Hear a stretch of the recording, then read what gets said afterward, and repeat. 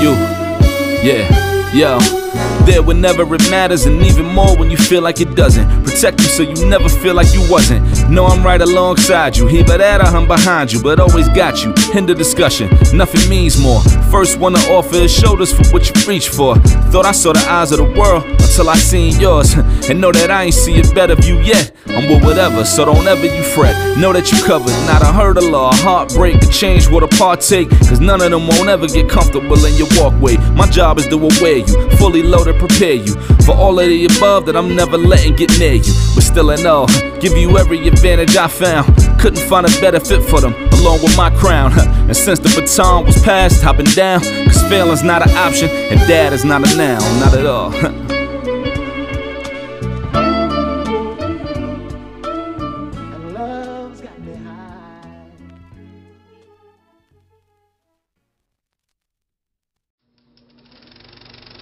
The story contained in the following auditory experience is free of sex, drug references, drug dealers, guns, gangs, pimps, prostitutes, and twerking.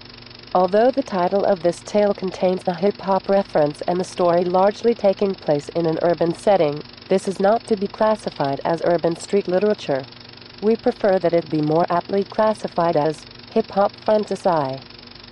My word is born.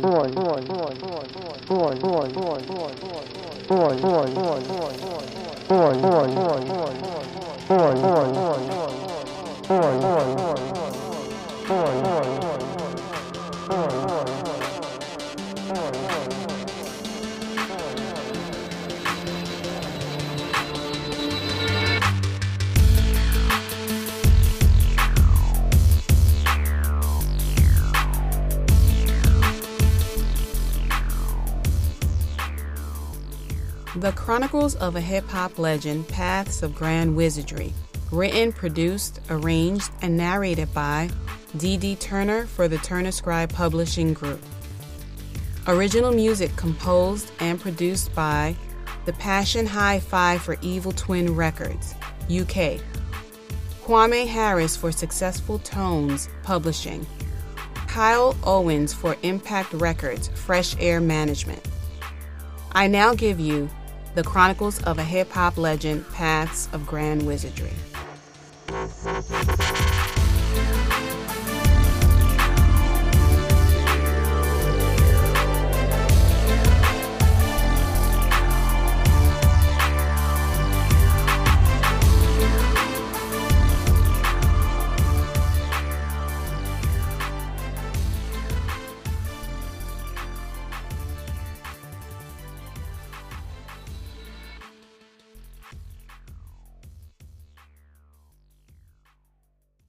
Chapter 14.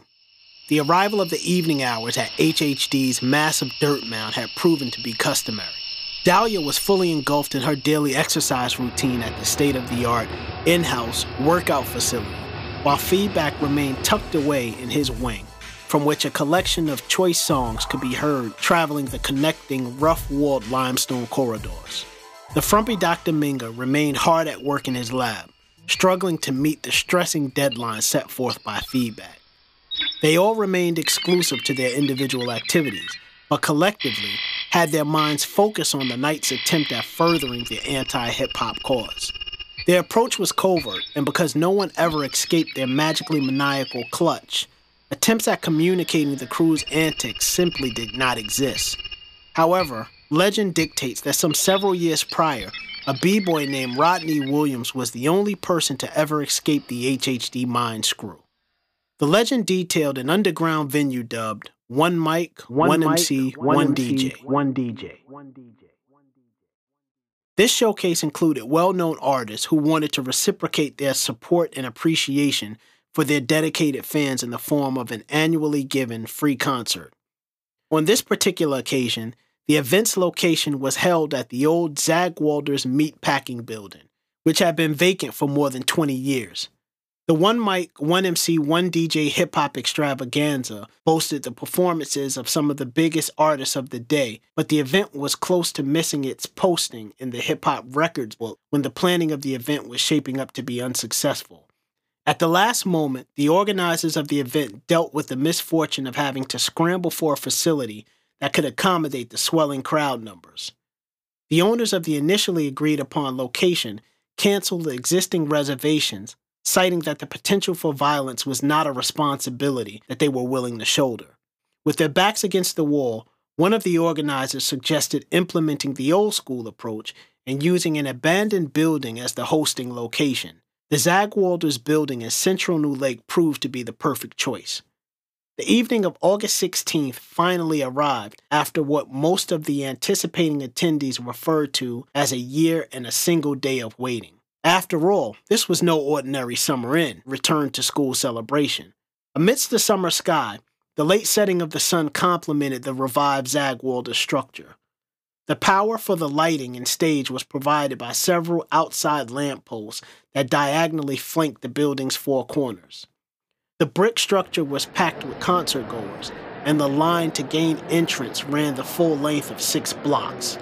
Additionally, as if it were indicative of the level of importance with regard to the event, the immediate area street curbs were filled with copious amounts of parked cars, which was unheard of for this location at any time of the day.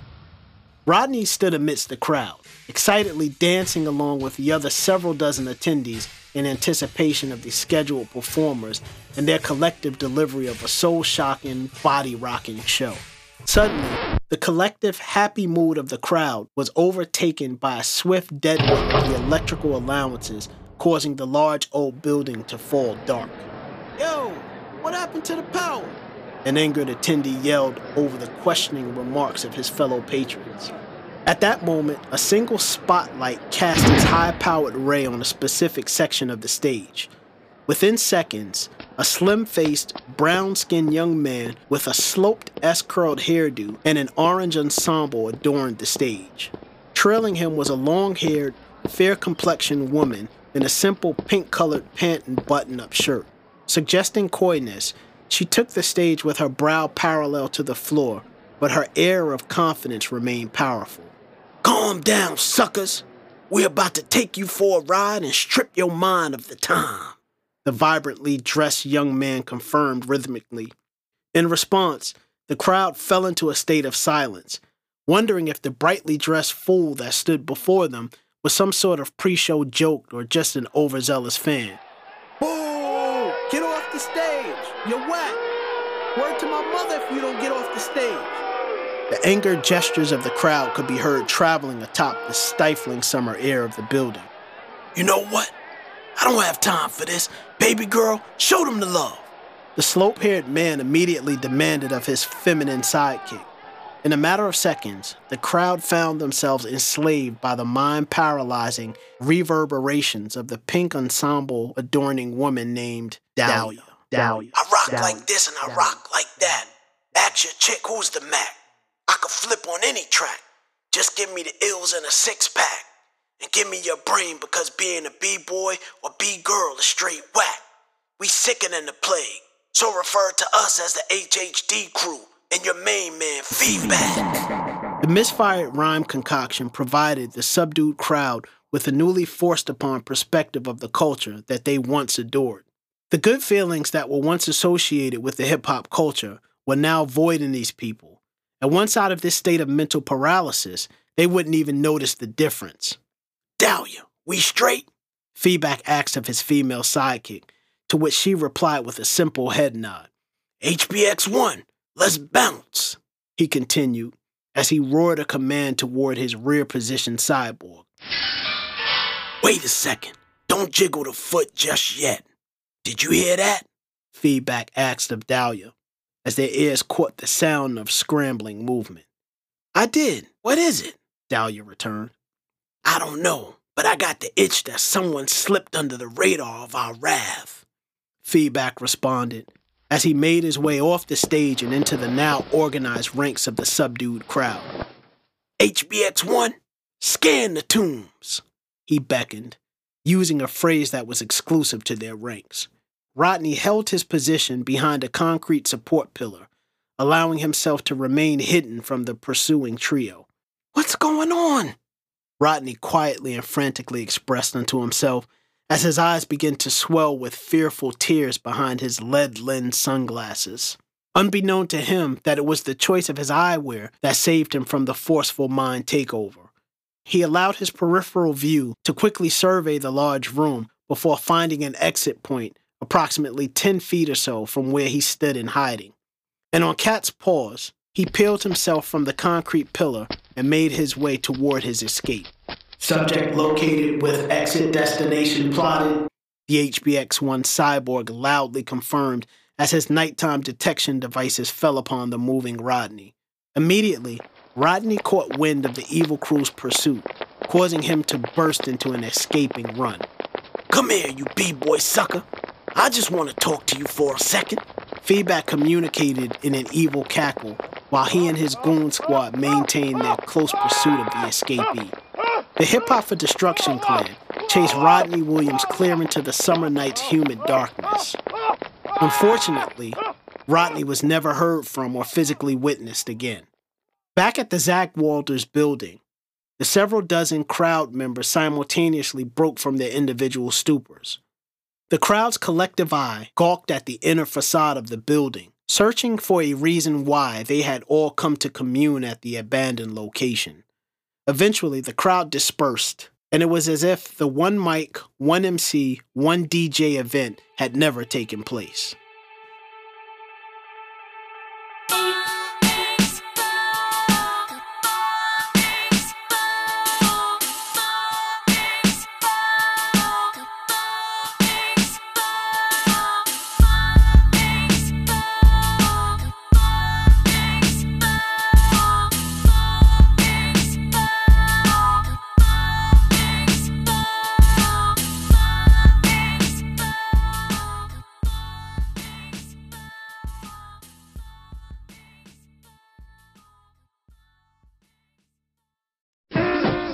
Friend, this is DD Turner coming to you live from the BBF complex. My Viewertron signal is having problems, so I'll make this quick. I wanted to personally thank you for listening, and also wanted to take this opportunity to inform you of some upcoming items. For starters, there is a second book in the series, as well as subsequent installments. You didn't think that I would bring you to the cliff's edge and not provide you with a parachute or gliding device. Check out for the second book in the series entitled Cypher and the Lost Relic of Pangea's Core, set for release late 2014 or early 2015. Visit chroniclesofahiphoplegend.com to see information on Book 2. Visit the Chronicles of a Hip Hop Legend on Facebook and hiphops_wizard on Twitter or Instagram to receive new developments and information on the series. Also, keep an eye out for the Chronicles of a Hip Hop Legend merchandise. From stickers to t-shirts, we'll have an array of items for you to represent the series and the cause of Chris Cypher Ellison. Uh-oh, seems like the signal is compromised. Can you hear me? Hello? Hey, yo, can you hear me? Man, sounds like feedback may be close. I gotta bounce. Until next time, fam, this is DD Turner. Out, out, out, out, out, out, out.